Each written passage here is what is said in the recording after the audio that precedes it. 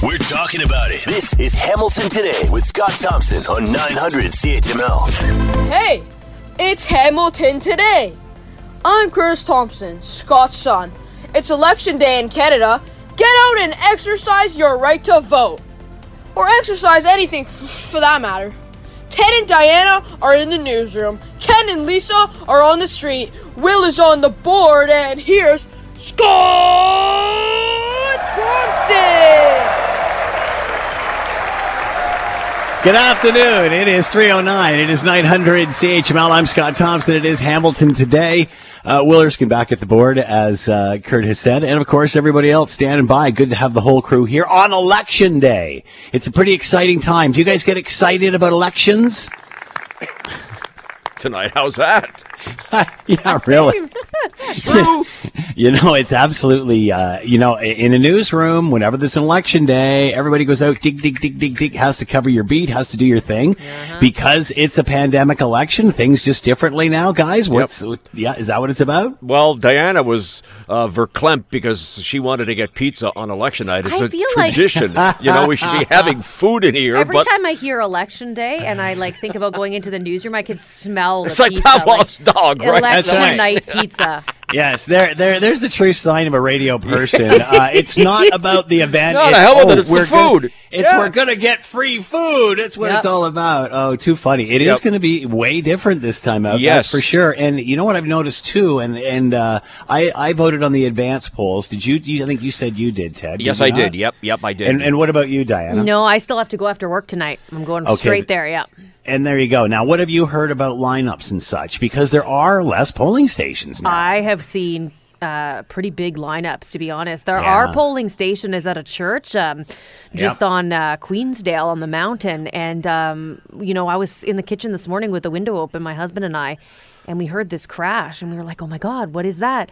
And everyone was fine, but there was a 3-vehicle collision right outside the polling station. Oh, man. And I'm pretty sure that they were all probably looking where to park, where to pull over, where the sign is, the lineup, and I was just all three probably from 3 different political parties. There you go. Oh, God. Well, they didn't look too happy when I drove past, so... Well, this was interesting about this whole pandemic election because, once the vaccination started and such, this wasn't going to be a big deal. We could do this election. Canada said we can do this just like anything else and any other election in any other year. But nobody told us that there was going to be a drastic reduction in the amount of polling stations. I mean, again, we're used to having it very close, and a lot of people had to get in cars to go. Here's proof. I live near Gage Park, and driving to the station today, there is a funeral home right at the Delta, right across from the Delta block, and there was a lineup. There must have been 20 people waiting to go inside there to vote. 50 feet or 50 meters to the left of that is another community hall, which also was a polling station, which had a lineup of people going in. So obviously, we can't vote in schools, but I just thought it was a little odd to have 2 polling stations literally side by side. Well, I guess they've amalgamated some and such, but do you think this is going to turn into a low voter turnout? Because if people start seeing lineups, now it's a nice day, thank goodness, but I'm just wondering if this is going to turn into a low voter turnout simply because less options. I think what people may get is people may get there and, wait for 20, 30 minutes, which may be happening in some locations, and then they'll say, I'm not going to vote, I'm not waiting anymore, and then they're going to leave. Mm-hmm. So yeah, good point. We'll see. A little later on, we're going to ask you both about the first elections you ever covered and the first time you ever voted. My daughter and I and my wife went to an advance poll. It's kind of neat when you go the first time with your kid. You're sort of saying, all right, this is what you have to do for the rest of your life. Don't stop now. That's for sure. But you guys remember the first time you ever voted? Yep. Yeah. All right. Hang on to that. We'll talk about it later. All right. Poll question of the day for today. Do you intend to vote? What are we sitting at now, Will, with the total so far? Can you give me anything there? We're watching it buffer, and here we go. 46.5% say yes, they do intend to vote. 5.8 say no, and 47.7 say they have already voted. There you go. Wow. What does that say? All right. And yesterday, or last week's rather, poll question of the day about the outdoor game. Does that reinvigorate the NHL discussion? 86% say no. I know Ted's surprised. See? All right. See? You can You can go. I think it's just the way it's phrased, though, Ted. It's all in how the question's phrased. That's what it's all about. See? All right. By the way, go to Twitter, go to our social media pages, and feel free to jump on board. Phone line's always open, and you can send us a note via the website, Scott Thompson at 900CHML.com. It is Hamilton Today. Also, good news today that's kind of non-election related. Is it good that the election's coming to an end? You kind of feel like you got a spring in your step, don't you? Now we could just do that with the pandemic. Pfizer, obviously, given the okay for those kids 5 to 12, which is great news. Hopefully, we can get that into arms by the time Christmas time rolls around in this country and move on. So lots going on. And interesting poll question of the day. Do you intend to vote today? This is on Twitter. Feel free to jump in. 46% say yes. 47% already have. So what does that say? They already said that there is an 18% increase in the advanced polls this year over next. I think just people or last rather. I think more people are just figuring it out now and getting into it. And also, it's a pandemic, so I'm not sure it necessarily means anything this time out, although it usually does in some form. Let's bring in Sean Simpson, VP of Ipsos. Man, what a roller coaster ride it has been for them in the last year, not only monitoring a global pandemic, but also a election as well. And Sean is with us now. Sean, thanks for the time. Hope you're well. I'm well, thank you. So your thoughts? I mean, this is coming to an end. We know where they are. They're virtually neck and neck. As you look back at this pandemic election, what stands out for you? What was different here than we don't see in traditional elections? Well, I think what has been very different from what we normally see is that we have an increase in the percentage of Canadians who say that we shouldn't be having an election. Normally, after an election is called, if it's a minority situation, people are upset and they say, well, why are we having an election? But they move on to other substantive issues. But in the absence of any wedge issue in this campaign, what we're seeing is that a growing proportion of Canadians say we shouldn't be having an election. It's nearly 2/3 now. And I think the implications of that are twofold. One, some might choose to take that out on the Prime Minister because it was his decision to have an election. The second implication is that some people may feel like it's not worth their time to vote. They have concerns about their safety voting in person. They have concerns about endorsing the Prime Minister if because he called an election. And as a result, I suspect that we're going to see lower voter turnout, despite the fact that we had more people voting in the advanced polls. That was, I think, driven by COVID, not necessarily an excitement about the campaign specifically. Let me ask your opinion on this, Sean. Before the election was even called, Elections Canada said, yeah, no problem, we can do this. We got vaccine coming in, we're fine, life goes on, have the election. But all of a sudden, our voting cards arrived, and we realized we didn't have the same options or far fewer options as polling stations, having to travel farther instead of walking to the local school or wherever. You're now having to get into your car and such. So why did they not tell us that at the beginning? Because I think in the end, that's going to tick some people off, that they're going to find out that, it's not quite as easy to vote. They've got to go somewhere else. And then when they're there, they got to line up. So how do you think that's going to change things come today? Yeah, I think one of the big stories coming out of this election campaign is going to be some of these things that you've mentioned.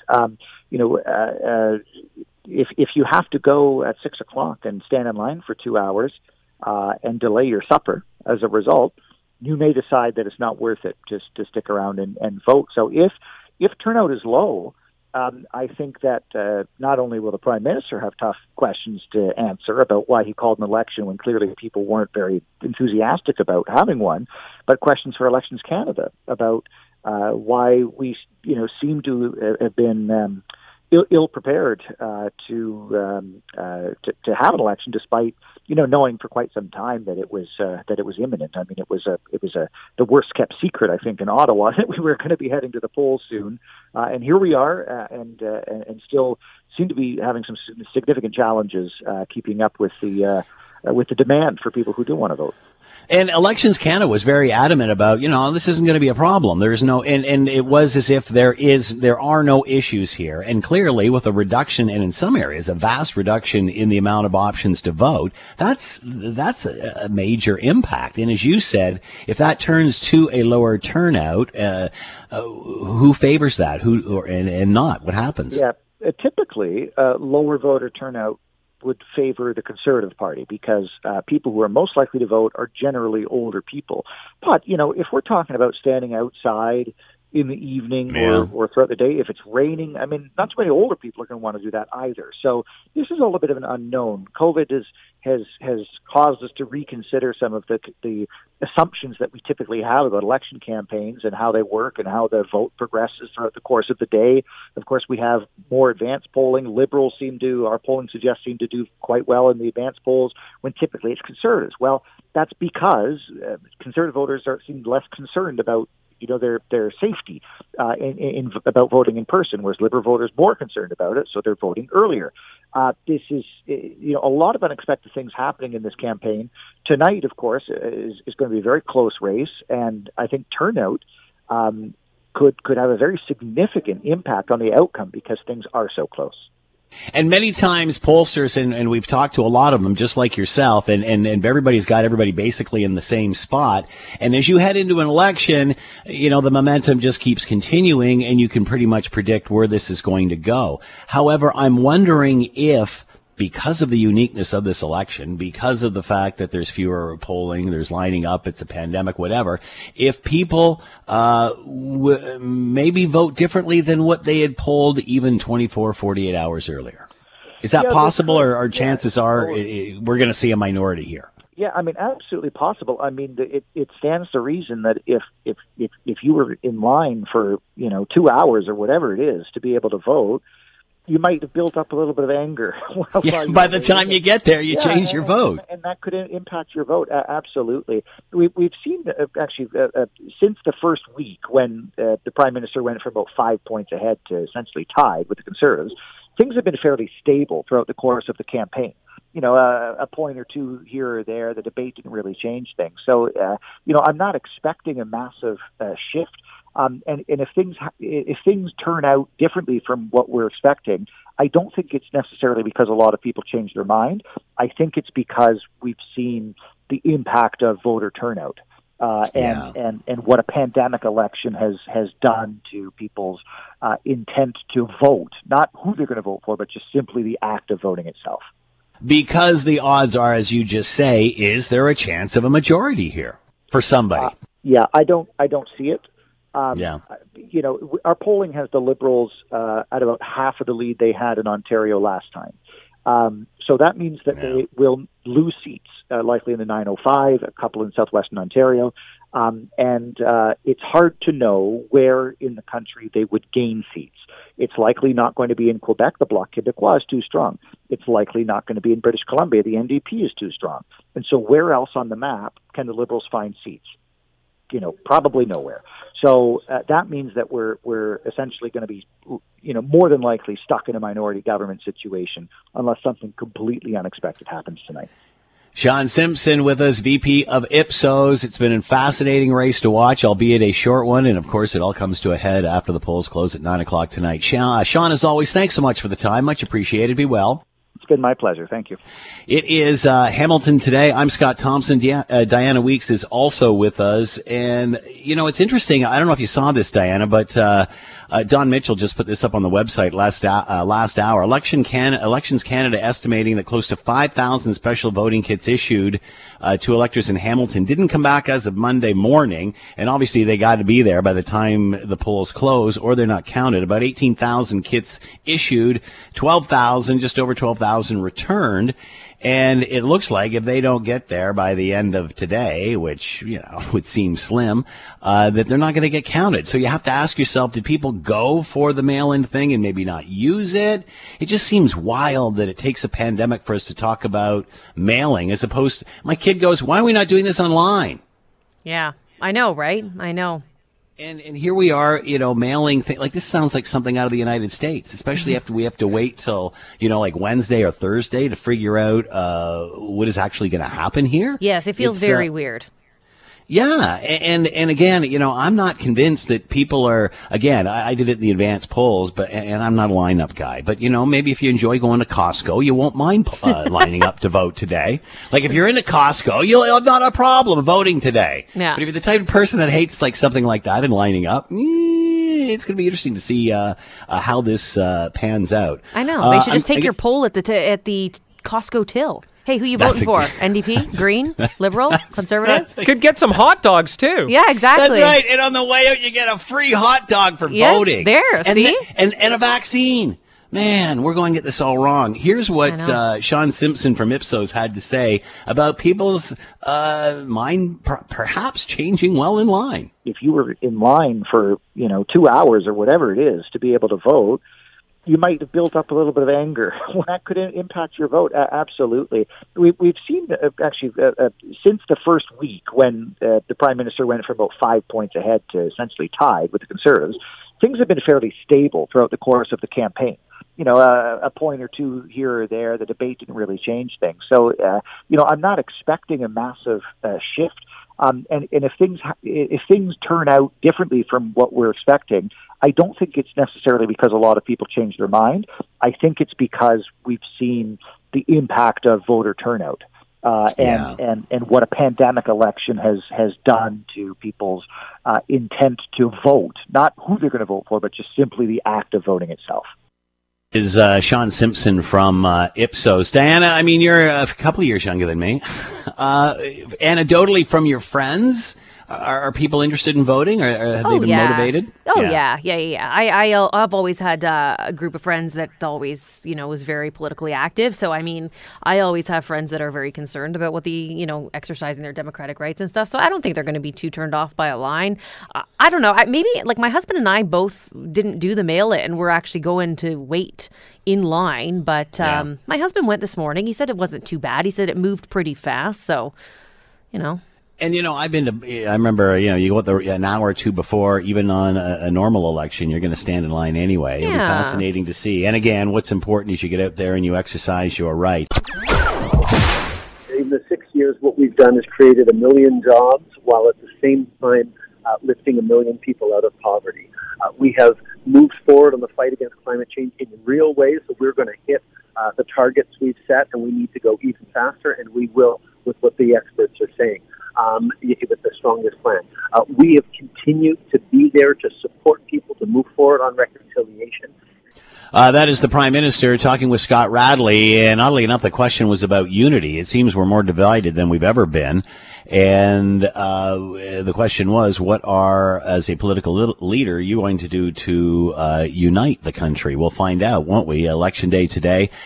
Polls open until 9:30 tonight, and don't forget 7 o'clock tonight. CHML joins Decision Canada, the global coverage of the election results. It should be fascinating, to say the least. It is Hamilton Today. I'm Scott Thompson. Will Erskine with us, Ted and Diana as well. And obviously, as we wind down this election, which was very quick, but I don't mind that. And what was the real issue? Is it an election about an election? Let's bring in Alyssa Freeman, PR and pop culture expert. Alyssa PR, she's with us now. Alyssa, thanks for the time. I hope you're well. I am, Scott. Thank you for having me on. So as you look at this at the very end of this campaign, obviously different because it's a pandemic election and such, but other than that, sunny ways versus fearmonger, a little bit more negativity. What stands out for you during this campaign? I think what stood out was that the continuation of the narrative, why are we having an election, and we should be having an election in a pandemic. Well, what if it was, 18 months from now or at the end of Trudeau's tenure, we were having an election, there was still a pandemic. Would they still say the same thing? Probably not.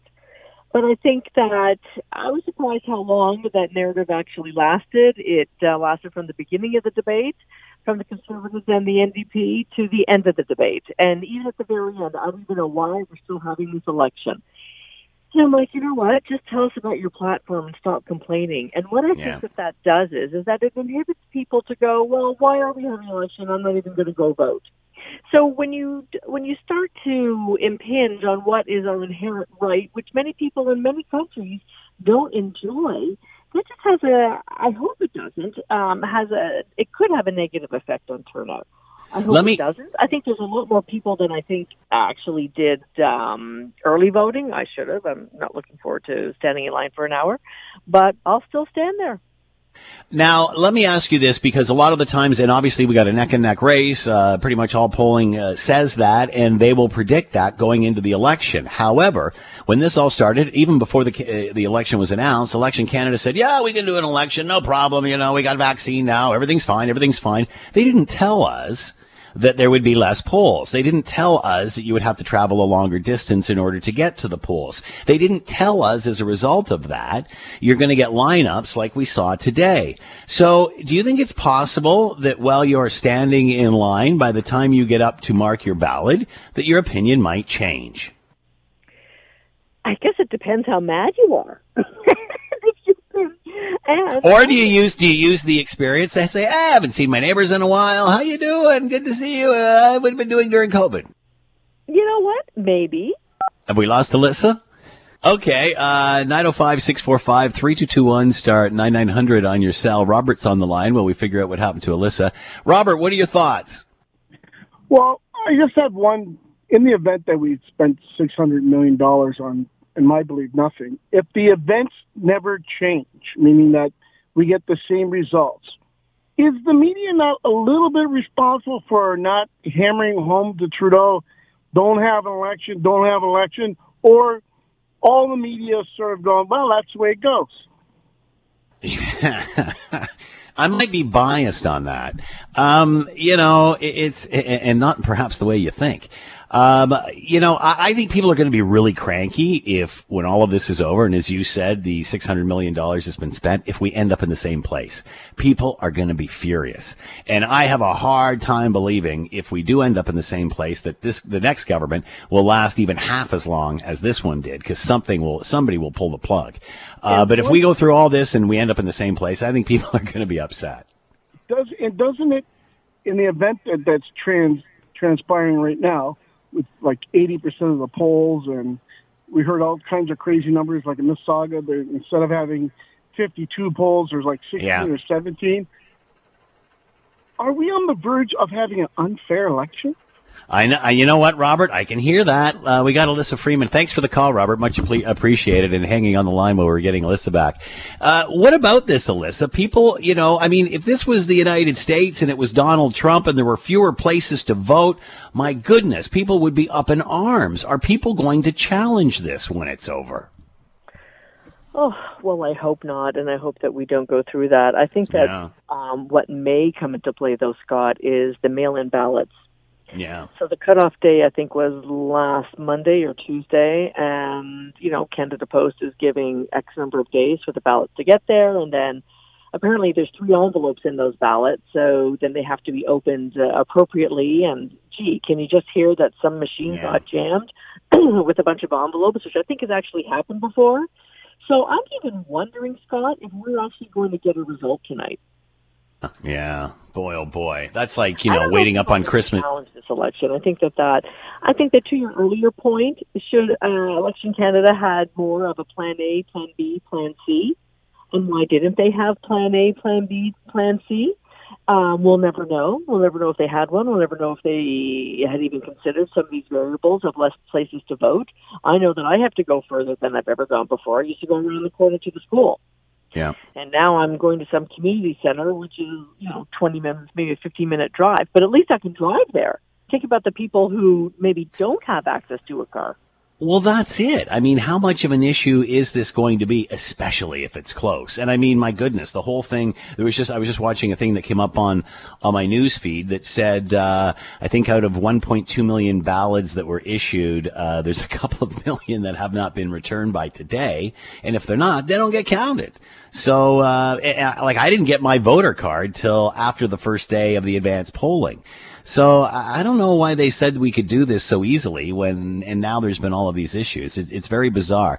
But we were out of time, and we're going to do this again, Alyssa. Alyssa Freeman with us, PR and pop culture expert, Alyssa PR. We will chat after it's all over, so that could be a week Thursday. I don't know, Alyssa. Okay, then. I'll put it in my calendar. And good luck. Good luck. Take some shots, some video of you in line, and we can play back that later as well. The picnic you're going to have. All right, thanks, Alyssa. Catch up up on the news and information you've missed. This is Hamilton Today with Scott Thompson on 900 CHML. Polls close at 9:30 tonight. The election coverage starts at 7 o'clock. Decision Canada, part of the Global News coverage. And, of course, Alex Pearson, as we talked about last week, is a part of this and will be at the headquarters of Erin O'Toole and is on her way on, I guess, now. So no limo, no bus or something and with caviar and stuff. You're like stuck in traffic, Alex? It's a glamorous life, Scott. Didn't they tell you? Speaking of here in my car, I'm in bumper-to-bumper traffic on 401 East as I kind of near my way to the hopefully exit soon, and I don't miss it because I'm distracted by talking to you. But nonetheless, on my way to Oshawa to the headquarters for Erin O'Toole, where they're doing the big setup. Everything's kind of prepared. They were when I left for rehearsals yesterday, they were doing the big Canadian flags and taking a steamer to them. And so, everything's the big setup, and now we're getting ready for the big show. You know, initially you said you were going to go to the Liberal headquarters. I think that would have been a better fit for you, Alex. I would have paid big money to have seen that. I had the blue dress all picked out. I thought, wow, great. And then I was like, you're not going. I'm like, I can't imagine why. You know, it's always fun being part of these. I've done a lot of them. I've done the NDP. I've done all the parties. Like, I've always covered it. Generally, I'm not with the Conservatives, so it's actually kind of different for me to be with them on tonight. But, it would have been fun. I have a feeling somebody high up bumped you, and I don't mean with our company, but I digress. All right, so she's not on the list. We can't get her in. So. Yeah, exactly. Sorry, no accreditation. Didn't pass the security clearance. All right, so pollsters have this at virtually a neck and neck tie. We've heard that forever, and we'll say that that's the case going right into the election. However, Elections Canada promised us an easy election. They didn't tell us we'd have to line up. They didn't tell us that there was going to be less polling stations. Do you think that people's minds could change while they're standing and waiting and getting irritated? Depends on where you are, and I will put this out there. Elections Canada actually said before the election that Justin Trudeau demanded we need a longer writ period. Like, this is going to be a problem. Of course, they didn't really say, hey, we need advanced polling the whole time, or this is what we're going to need. And so here we are on voting day. Now, I went to the advanced polls, which I think a lot of people obviously thought, okay, I got to get this done, which we saw 5.7 million people, which is great to see. But will they vote tonight? Now, if you're in downtown Toronto, which is very, very Liberal red, I'm smothered in it from all sides, there's 15 polling stations to the 90 that there normally are. And there are huge lines, very big delays. And when my husband went to vote this morning, he said it was utter chaos. They didn't know, people were showing up with cards and they were being told, oh, you don't vote here, you have to go a mile away or this or that. It was chaotic. He got his vote in, but what we've been hearing in the Toronto area per se is that there are really long lines. So if you're a very motivated voter, you're going to wait and stay. But you got to factor in, there are a lot of elderly people. There are a lot of people that have to work and they've only got a little lunch break. So will they get out to vote? I think that's going to be a big factor. And if that's the big factor facing Justin Trudeau, that's going to be a big problem if his vote can't get out. Because the Liberals under Justin Trudeau in 2015, they got very good at the ground game. Because polls mean nothing, Scott. They mean nothing. Yeah. It's easy to say you'll vote, but you have to vote to make it count. So if his party can't get the vote out, they're in trouble. So do you expect a low turnout as a result of this? It's so hard to say. It is, isn't it? We got the 6 million advanced polls. Okay, so that will probably fall in Erin O'Toole's side.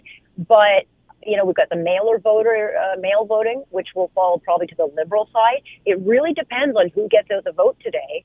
And for Erin O'Toole, as you know, he's got to get more than 8 seats in the GTA. He has to grow in the GTA. He's never going to win votes in Toronto unless there's some kind of come to Jesus miraculous moment, but he needs to punch through more in the GTA. And he's also got the Bernier factor nipping at his heels all through southwestern Ontario and kind of outside of the Toronto area, Durham region, those areas and pockets. So if they can get them, if O'Toole can get the vote out, then he may squeak this through. It really depends on which party can actually get their voters to the polls. Can you imagine if this time tomorrow we are in the exact same place? People will be livid. People will be livid if we're in the same place tomorrow. Well, they will be. see. And then, what happens when you've got that kind of vacuum, the void in the vacuum is it fills up with information and rumors and gossip. And then all of a sudden you've got a conversation. Well, that was an illegitimate, vote, or this, or it was fixed, or you get these kind of swirling, silos building. It is, I don't think we are, unless there's something that we and no pollster saw during this campaign, and there's a huge surge of when you start to see Eastern Canada come in, if you see the Liberals start dropping seats there, then we're in for a wild night. But, if they start taking the East, primarily Atlantic Canada, then we may know, maybe, but I actually don't think we're going to know probably for a couple of days. And then how close will it be? How close is this election going to be? And then factor in there are 2 ridings in Ontario. Trinity Spadina, which was Adam Vaughan's riding, and it just got basically taken out because the candidate there was accused of sexual assault back in the day, and Trudeau finally had to relent and say he was not going to be running for the Liberals. That was a Liberal safe seat. Then you've got the Kitchener seat where you've got the candidate for the Liberals who was a Liberal MP. He had to step aside, but his name is still on the ballot. And so will he still win that seat even though he's not running? Those are 2 very important seats. If we've got a very close vote, those seats are going to matter to the Liberals. What do you think the chances are that we will end up with a majority? What are the chances, do you think, that will, that something completely different will happen other than everybody trying to predict this? I literally think, like I said, unless all the support for Bernier all of a sudden flips and goes right to O'Toole, again, you're gonna start to see what happens, kind of the tone of how the anger is manifesting in Atlantic Canada. But if it's very slow, it's going to be BC for the first time in an election in a long time. We have to wait till BC gets its vote in and count, and then figure out who's winning. I just don't see a majority happening this time. I think it will be a minority. It's just a matter of who wins it. So let me ask you this. Do you think we will know the winner at the end of tonight? Do you think no matter what way it goes, whatever, what are the chances of us at least knowing what the outcome is tonight? Well, we're broadcasting till at least 1 o'clock in the morning. I don't know. I have no idea. It's so hard to say. I think, again, you start hearing the story in Atlantic Canada, I think it will give us an indication of how long the night's going to be. But I think it might be a day or 2 until we've got a really kind of solid idea of who's taking it. Unless, of course, the pollsters miss the boat on all of this, and then they got a whole lot of explaining to do. Yeah, so here we go. We end up right in the exact same place that we started at, and then it's dragged out and we don't get the result for a couple of days. Talk about adding insult to injury. Yeah, $650 million later, again, you've got government not doing their job of serving the public. And then even worse, what if we have if O'Toole pulls out a minority win, he will govern. He'll stay with the party, obviously. But if Trudeau gets a minority, there's going to have to be a leadership review. So then you've got, all these leadership reviews going on at a time when really government should be focusing on Canadians. And I go back to the point I said when we talked last time, Scott. Canadians are not being served by this election. Canadians will do the right thing and get out to vote and do their part, but they have not been served at all by this election, which was really only a power grab. So I think many are still trying to figure out what the issues are. Alex Pearson with us, host of On Point. Trudeau. Exactly. And, of course, we'll be at Aaron O'Toole's headquarters tonight, part of Decision Canada Global's coverage of election 2021. Alex, as always, thanks so much for the time. Be safe, drive slowly, and we'll be listening and watching tonight. Good luck. It will be fun. Thank you. The truth and only the truth. This is Hamilton Today with Scott Thompson on 900 CHML. And we in the news industry kind of foam at the mouth when this happens. But it's like, we're heading into OT. It's the final countdown. If it only felt, well, I guess it does with an election. But if we could only say the same thing, too, about the global pandemic, wouldn't that be nice? Hamilton Today, I'm Scott Thompson. Will in the house. Also, Diana and Ted stopping by. And again, gearing up for the big election coverage tonight, starting at 7 o'clock. Of course, the great big global coverage kicks in. We've got people all over the place, and we've talked to Alex Pearson already, and each one covering various headquarters and such much in this campaign. And during a pandemic election, obviously that's a little different. Let's bring in Robin Gill with Global National and the BC correspondent and covering Jagmeet Singh at the NDP headquarters in BC and is with us now. Robin, thanks for the time. I hope you're doing well. Oh, thanks for having me. It's been a long ride. I can tell you, I just spent the last week in about 20 cities and 6 different provinces traveling with Mr. Singh, so it's been an interesting campaign, to say the least. On that note, obviously, you've witnessed a couple of these. What is the difference in this campaign? Now, obviously, there's obvious things like social distancing because of the pandemic and such, but what has stood out for you in this campaign? What's really stood out in this campaign is that you can't have those normal rallies because of COVID. So when you're following a leader and you are going to the rallies, so to speak, they're in parks because they have to socially distance and have fresh air and obviously lots of masks. And leaders and candidates, they get their energy from a crowd. So when you can't have those rallies, you don't have the same energy. So at the beginning of this campaign, we found that Mr. Singh had smaller meetings and smaller groups, and he didn't have the same energy. But once the campaign picked up and they started moving them into the parks, he really got his energy from that. And he, when you compare him to the last election in 2019, he was a politician in progress. The party whisperers have obviously worked with him, so he's now more energetic. He's more eloquent. He can talk better. He has more personality.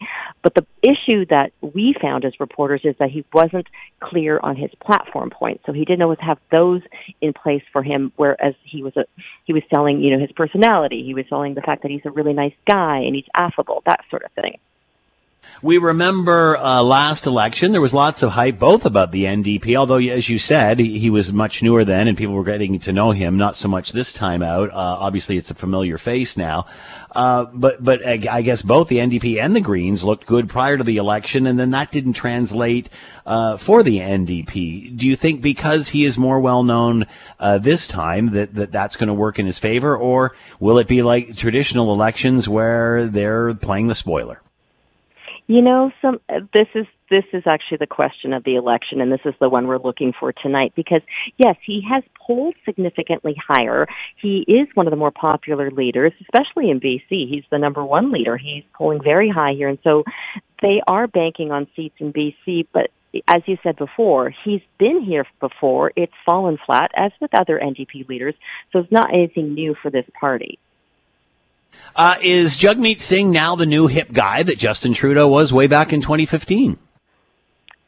He's playing the same game, I can tell you that. He's, selling himself as the younger leader. He's only 42. He's soon to be a father, and he is obviously catering to the younger vote. He is, he does things on TikTok. He does things on this platform called Twitch, and he's using those social media platforms to gear to younger voters and progressive voters. So it's almost the same strategy that Trudeau was using in 2015.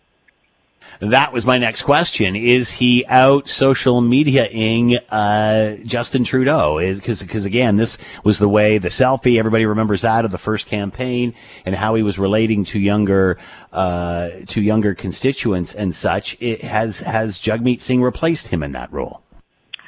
I don't know if he's replaced him in that role, because I think that all three parties are still using traditional campaigning. They're still going, door to door. They're still trying to, have those rallies, albeit in an outdoor setting, albeit in a socially distanced way. He's just using a different types of platform, and he has admitted that he needs those platforms to get younger voters. But will it translate at the polls? Because older people tend to vote, not younger people. What is the buzz in British Columbia? Because obviously British Columbia has an NDP provincial government. Does that work to Jagmeet Singh's favor? Well, that was a question that he was that was a question that he was asked quite often. He didn't campaign very much in BC because he was targeting ridings that they don't have. But the other thing is that John Horgan, the Premier of BC, was not ever seen with him. And he was asked constantly, is John Horgan not your supporter? Is this not working for you? Or why isn't he there? Why isn't he there with you when you are in BC? And he never really had an answer until the end and said, we're friends. We obviously are in the same party. And that was all that was the only answer he could provide. Now, obviously, we've unfortunately seen the Green Party implode just in the weeks leading up to the election. What does that mean for the NDP? Does that generally mean that those votes will translate to the NDP? What happens with the Greens imploding? Who gets the advantage?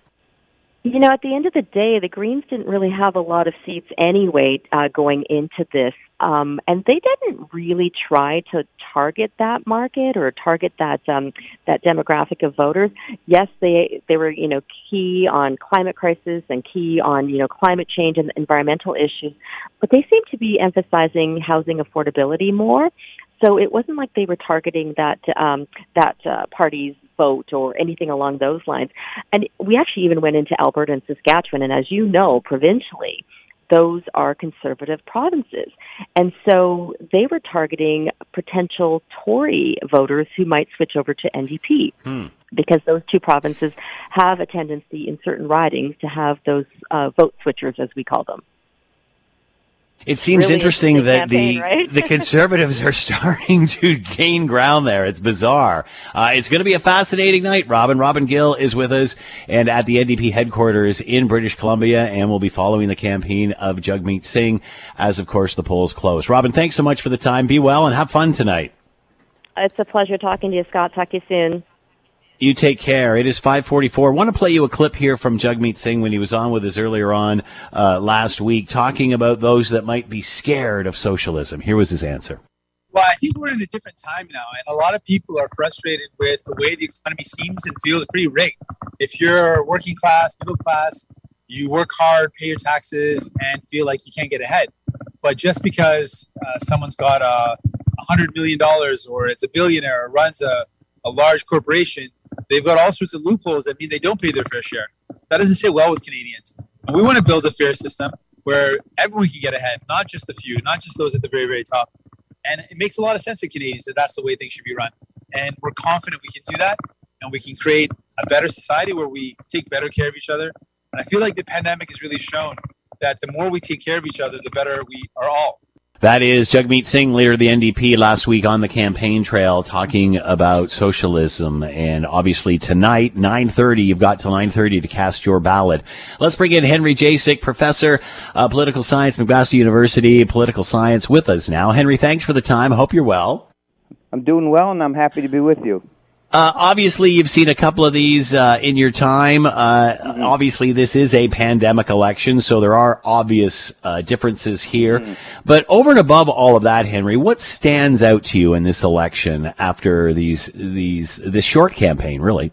Short campaign, but I guess ups and downs. Like usually, if somebody goes into an election, a party goes in, if they, go up or they go down, it's usually for the whole period. But I got a sense that some of the parties have gone up and down over this short period. So there's been that kind of volatility, and that is a bit unusual, I think. So is a minority that predictable then? Could we see a surprise? Well, I think there is. I mean, because what is the four smallest parties, except maybe the Greens perhaps, but are actually have improved over the last week or so. And I mean, the big surprise, of course, has to be the People's Party. I mean, they're doing. I don't think they're going to win any seats, but I mean, they're going to take a lot more of the popular vote than anybody, including myself, would have expected.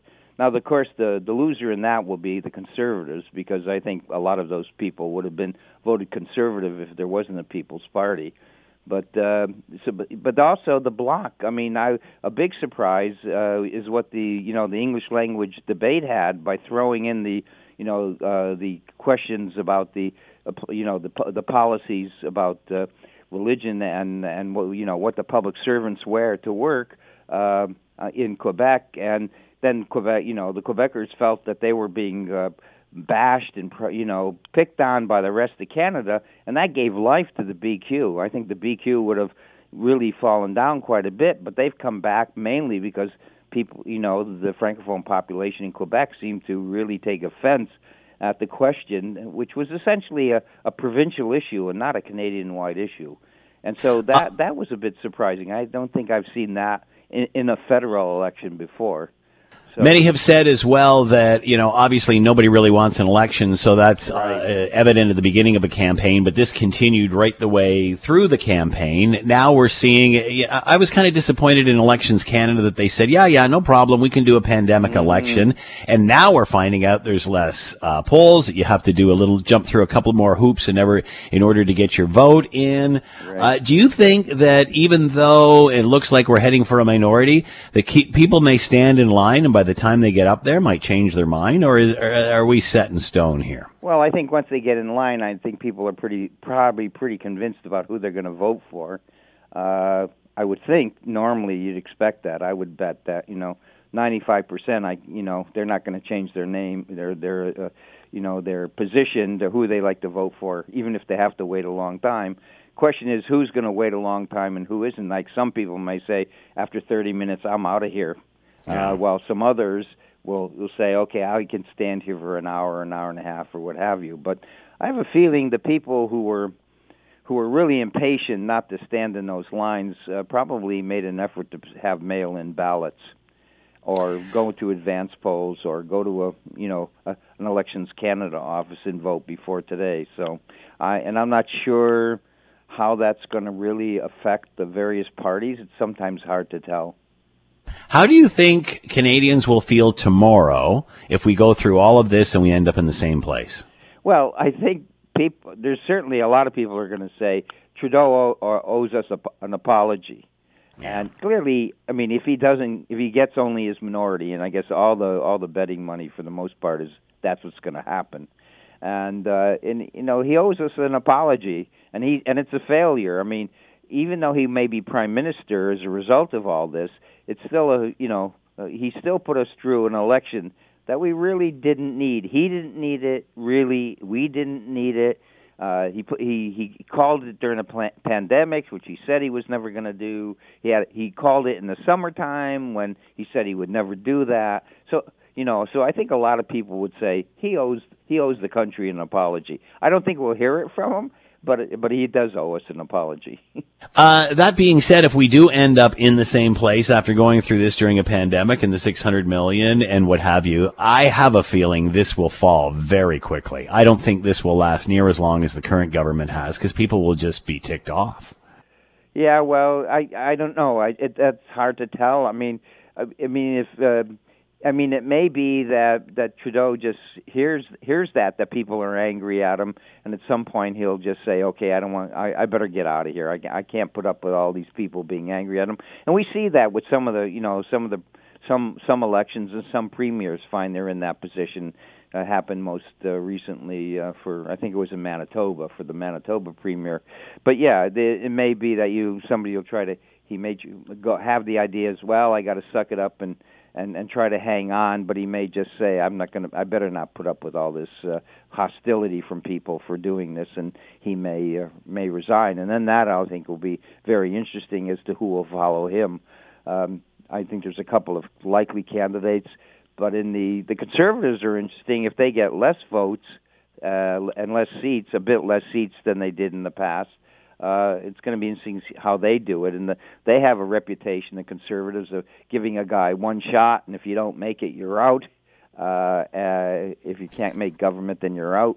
But I don't know who the Conservatives would pick to try to basically do better than they have. And it's really not, I think, O'Toole's fault. It's basically the fact that we have a party, a conservative offshoot, the People's Party, that's taking a large number of voters that normally would vote conservative, and it's just his bad luck that essentially you've got a party like that going up against them to split the conservative vote. Political science. We're talking political science with Henry Jacek, McMaster University, and he'll be watching tonight. Henry, as always, thanks so much for the time. We'll chat again after the dust settles. Okay, thanks for your time. Enjoy the evening. You too. Well, I'm sitting right on the center as I speak to you, Scott. And in fact, I've used the line, take a look at the Conservative Party, because we're not your grandfather's Conservative Party anymore. In fact, I've been growing the party, reaching out to new Canadians, women, members of the LGBTQ community, people that are worried about our prosperity, the poor response on the vaccine rollout. Anyone who has these worries about the country's future are welcome in our party. I'm the first leader from Southern Ontario since 1947 for the Conservative Party. I'm a kid from the suburbs of Toronto that served in the military, worked in the private sector, and I'm going to get the country back on track. So I think I'm occupying the center, and the other parties are generally all on the ideological left, and I don't think that's what we need coming out of COVID. That was Aaron O'Toole back on the show in March. Will has assembled some clips of all the various leaders and such that have been on the show prior to the campaign and during the campaign, so we'll be playing a few of those throughout the afternoon. As you go to vote, polls close at 9 o'clock tonight, and our coverage starts at 7 o'clock. Ted Michaels is with us. It's another edition of Countdown to Ted. He's on his way to retirement eventually. Anyway, as we all are. Ted, I was thinking about this on Election Day, and obviously you're a news guy, and we were talking earlier about what this is like, and really it is. It's like New Year's Eve for news people. They get very excited about it, and it's always a big event when there is an election and you're going out to your various places. Do you remember the first election that you ever covered? No, I don't, but I remember one when I covered here for CHML several years ago, one that stayed with me because I was not a happy man. Some would say, what else is new? The story goes, several years ago, Tony Valeri, who of course we know is now working at ArcelorMittal Dofasco, was running in, I believe it was Stony Creek, obviously. Now, back then, several years ago, we had to wait for the polls to close from BC, right? So, my luck, I covered that election that night. It was a tight race. It was 1 o'clock in the morning, right? Waiting for Tony Valeri, who finally showed up at his campaign headquarters. He was losing. My first question to him was, are you ready to concede the election, Tony? He gave me this big, long answer, which basically was no. He wasn't. I was not a happy man. I came back to the station about 2. There was no pizza left. It was just crumbs. Nothing. Everybody had deserted, and I was there, getting audio and stuff and writing stories for the morning. I was not a happy man, Scott. That's like being at the New Year's Eve party at like 3 o'clock in the morning, and you're just there with a broom to shovel up or sweep up after the day is over. Yeah. You should have said, "Are you ready to concede, sir, so I can go home to bed?" Well, obviously that's where you should be going there. Every time I see him, I ask him the same question, and he laughs. He finds it funny that I was miserable. However. So what is it like to be in a office when the candidate is losing? You get a lot of worried looks because what you do is let's just say that the polls close. Well, the polls close at 9:30 tonight. So if we were covering the election, we'd be there just as the polls close and wait to see. And then you have all the scrutineers coming back into the hall with their results. And then you see, depending on which riding you're covering and which candidate you're covering, either a smattering of applause and loud applause from the back of the room where they have this big board, and Diana knows what I'm talking about. They have this big board with all the numbers. Or you get people turning ashen-faced when they see that their candidate, the people that they work for, is getting their backside handed to them in the poll. So it's a different dichotomy. You have the happiness on one point, and then you have the not so much on the other. And we all in the media, we're all friendly. We all stand there and talk and commiserate. Then the candidate comes in, and we all go up like a scrum. We ask the questions. We all battle for our time, and then they go away, and we go away. So it's a whole lot of waiting around, Scott, for like in some cases several hours till the results are finally known. So have you ever covered a winner? What happens when the candidate wins? Yes, the last person, actually, ironically, the last election that I covered was for Hamilton East Stony Creek. The person who won the election, and I was at his headquarters that night, was Bob Bratina. Who won for the Liberal seat, and we were there at the hall waiting for him, and he came in, I don't know, it was about 11 o'clock-ish. And I bet, knowing the media, he purposely kept you waiting. Well, Ted's out there. I'm going to go back to the charcuterie board for a sec. It could have been worse at provincial election when, I covered, and I was down at the convention center, and no member of the NDP would come to the election headquarters down there. They all stayed in their ridings. Well, how am I supposed to do my job now? What do you want me to do? Drive from riding to riding and try to find you?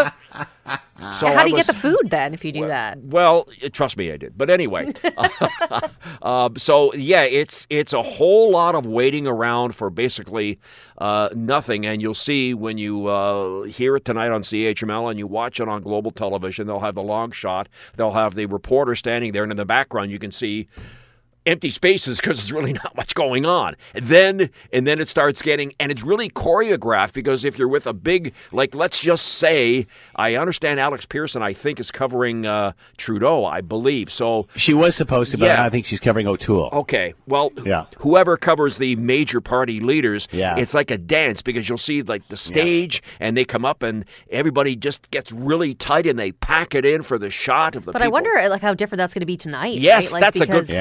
That's a pandemic, good point. You know, normally it's like a huge party with these things, right? Yep. With all the fanfare and pomp and circumstance. Yep. But tonight, I don't know if that's going to be what it's going to look like, you know? And I wonder if would they give their speeches via Zoom? I doubt it. I think they do it there. I think it's just going to be maybe more of a pared down event. Yeah. Let me ask you both a question. Obviously, a less amount of polls. We're hearing about longer lineups. Do you think that will change people's minds when they go to mark their ballot?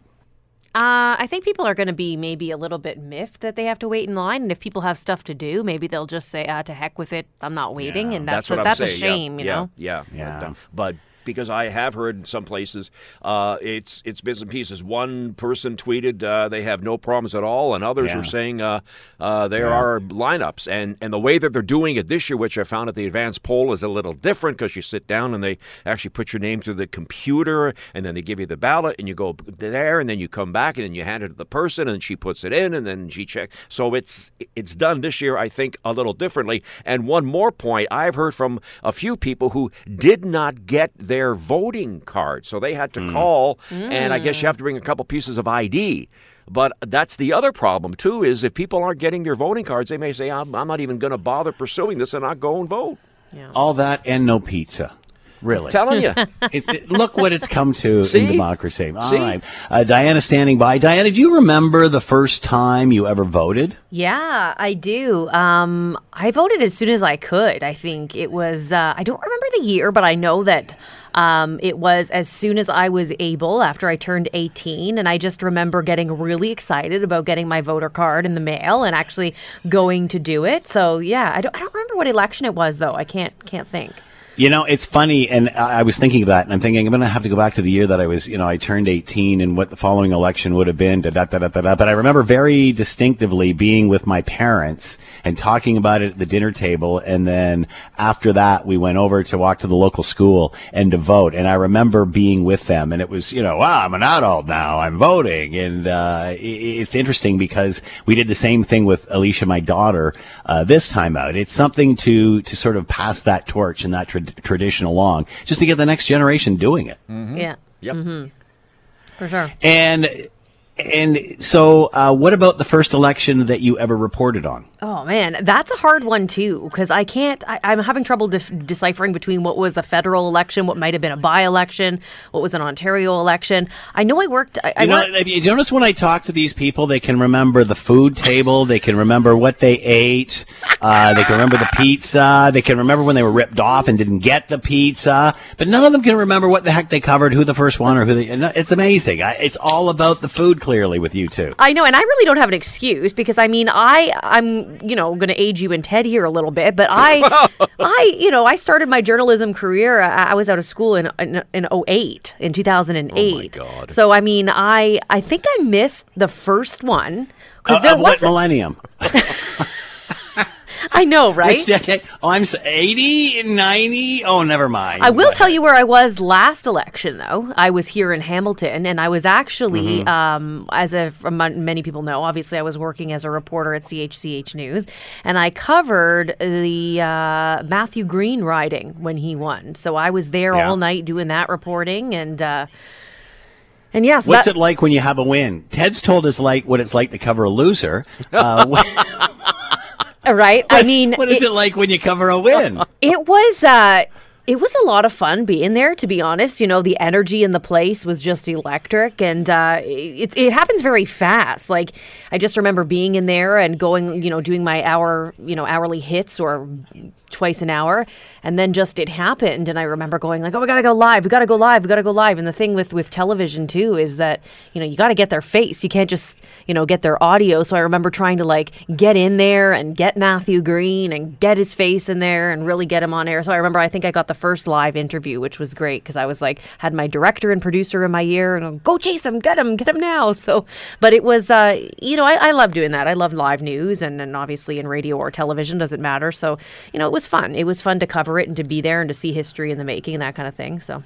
Now, can you imagine doing that today with a COVID election? No, and that's what the first thing I thought too, is because it was like standing room only, and we were all packed in there and in each other's faces, and it was just, it's weird to think about, but like I can't imagine doing that without masks now or social distancing. It's just a totally different game.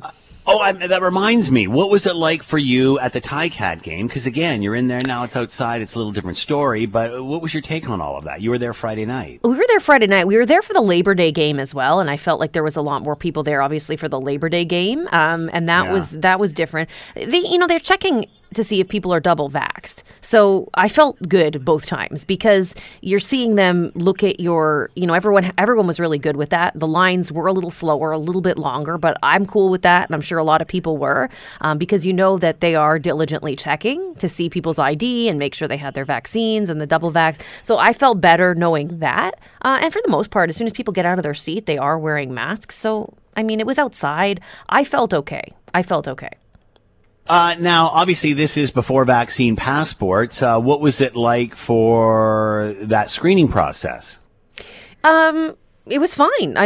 They gave very detailed, my husband and I are season ticket holders, so when we got our tickets, they sent us very detailed lists and emails saying, like, you have to have a PDF version, it has to be electronic. On Labor Day, I saw that, but on the game I went to Friday, a lot of people had printouts, so I'm not sure if that changed or what the deal is, but I just have it saved on my phone, and I just go in and show them, that I have it here and show them my driver's license or health card, and then away you go. That's it. So you don't feel you're fine being in a stadium? Well, you've already been to the Arkell show. You have no problem with this? No, not really. I felt okay. I felt okay. I think everyone was doing their part and being patient and showing that they had been double vaxxed. And for the most part, people were wearing their masks. And it's all outside too. Like even the concourse part is outside. So I feel like it was okay. The only thing I feel like is different is that I noticed this a lot too, is that obviously people are more apprehensive about giving high fives and stuff, which makes sense they don't want to touch me. Each other. Yeah. So, a lot of people do the elbow bumps or the fist bumps or, just the look over and cheer at each other, but not really so much. Now, at the end of the day, let's be honest here, though, Diana. So there you are. You're giving the elbow bump. You're not giving the hug, and then you peel the mask off and you swallow a beer and start screaming at somebody on the field and spray like 3 meters in front of you. Yeah, I know, right? I know. There's no way of knowing, and if you start thinking that way, it's like you're going to freak out. And I did think that a little bit. That's exactly what my wife says to me. You've been double vaxxed. Just get out. Just enjoy it. Just have fun. Move on. All right. That's what we got to do. Forget about his 2 cents. Scott has an entire vault filled with opinions. This is Hamilton Today with Scott Thompson on 900 CHML. It's the Scott Radley Power Hour tonight. Also columnist with your Hamilton Spectator. He is with us now. Scott, thank you for the time. I hope you're doing well. I hope you voted. I did vote. And Scott, I didn't do it today. I have always said in my life, once in my life, I want to vote for the Rhinoceros Party just to do it. But today was not the day to do that. No. Well, I can see how you could think that way during a pandemic. Why not? You know what surprises me is here we are talking. We've got a story about this on our website right now. I'm sure you guys are covering it, about how some of the mail-in ballots won't be counted because they won't arrive in time. And I'm thinking, why are we even talking about mail-in ballots when everyone in the private industry has had to pivot and do things online? And my son said this, why are we not voting online? How come the pandemic shoved us all into technology, but somehow Elections Canada or the government didn't make it there? This is absolutely insane that we're having an election during a pandemic. We have less number of polls, and we're talking about mail-in ballots. What year is this? I would agree, and I'll tell you why I say the but part. I am just in the process of reading a book, and of course, I can't remember the title of it right now, but it's a new one out about the history of Facebook. Fascinating story about that company. And part of what they talk about is what happened in the 2016 U.S. election and weird stuff that happened online with, they talk about, the fake news and Russian operatives and all this kind of stuff, whether it was true. Look, 5 years ago in the States, and for years after that, all anybody talked about was how the U.S. election was affected by people online. And so, But is that affected by people online, or is that people who are voting online? Well, fair point, but until we can get to the point where we can say with certainty, and I don't know if we're there yet, that nobody could possibly tinker with this system, and maybe we are there. But even if we are there, Scott, my concern is, does everybody who votes believe we're there? Or do we then have a situation where at the end of it, we have this open door for people to say the election was hacked? 2 words, online banking. Online banking. Come on, Scott. We can't still be using that argument. I've had lots of bank issues. I've had lots of bank issues, whether it's to do with online or not. Again, Scott, it's not about whether or not the system works perfectly. It's about whether you're going to convince people that it works perfectly. And, I think to another example, how many times, and you've probably done this, I almost did this once and I kicked myself. I got one of those emails from the bank telling me that my account had been hacked or something. And I almost typed in my information. And I caught myself at the last second before I hit send. But how many people might, because it may not even be the system being hacked, how many people might send in a fake ballot and think they voted and not really vote or something else? Look, I agree with your concept. I do. I agree with your concept and your son's concept. I just don't know that we have either the system or the cross-the-board confidence in a system that we could go to that as a full answer right now. So we have tons of confidence in a mail-in system where the ballots won't even arrive enough in time to, come on. It's 2021. Have some confidence in the future. You know what might be even have been a more interesting idea? Now, we did this. We could have gone to the polls early. There was early polling. What if we had said that the election ran over 2 days? I don't know what the rules are or what the reasons are that we couldn't, but what if it was if your last... But then all the people, then all those... Yeah, but all the... It's just like you're voting. It's A to M. But, all the conspiracy theorists would be complaining about that because it's not normal. Maybe. Nothing's normal during a pandemic. This would have been the time to have changed this. And you may be right. As I say, I just look at this and I think...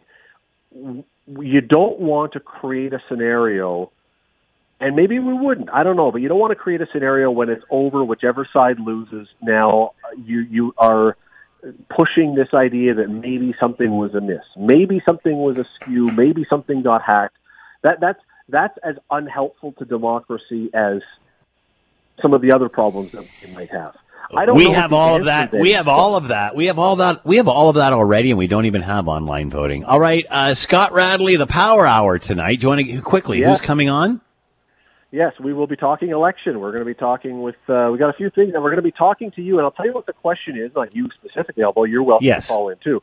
We're going to be asking people: do you tell people who you vote for, or in these times of anger and division, do you keep your ballot and your vote secret, even from your family and friends, to keep the peace? Because I think a lot of people are just not even going to tell anyone anymore.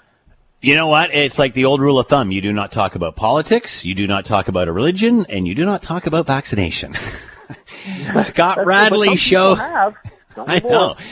Scott Radley Show tonight. Make sure you're watching him, listening to him and reading him in the Hamilton Spectator. Have fun tonight, Scott. We'll be listening, and I hope you're covering the election. We'll all be, of course, sitting on the edge of our seat for that. Thank you, Scott. We will. It is 5:58 news coming up, then the Scott Radley Show, and then, of course, we go live to Global and their election coverage. Alex Pearson also a part of that, and a lot of people on the Global and CHML team. So stay tuned for that coming up at 7 o'clock. And don't forget to get out and vote. That is a wrap for the show. Thanks for listening. Always appreciated. And now we leave it to you, the good listenership, to jump up on top of the CHML soapbox and have the last word from Robert. in the event that we spent $600 million on, in my belief, nothing, we get the same results. Is the media not a little bit responsible for not hammering home to Trudeau, don't have an election, don't have an election, don't have an election, don't have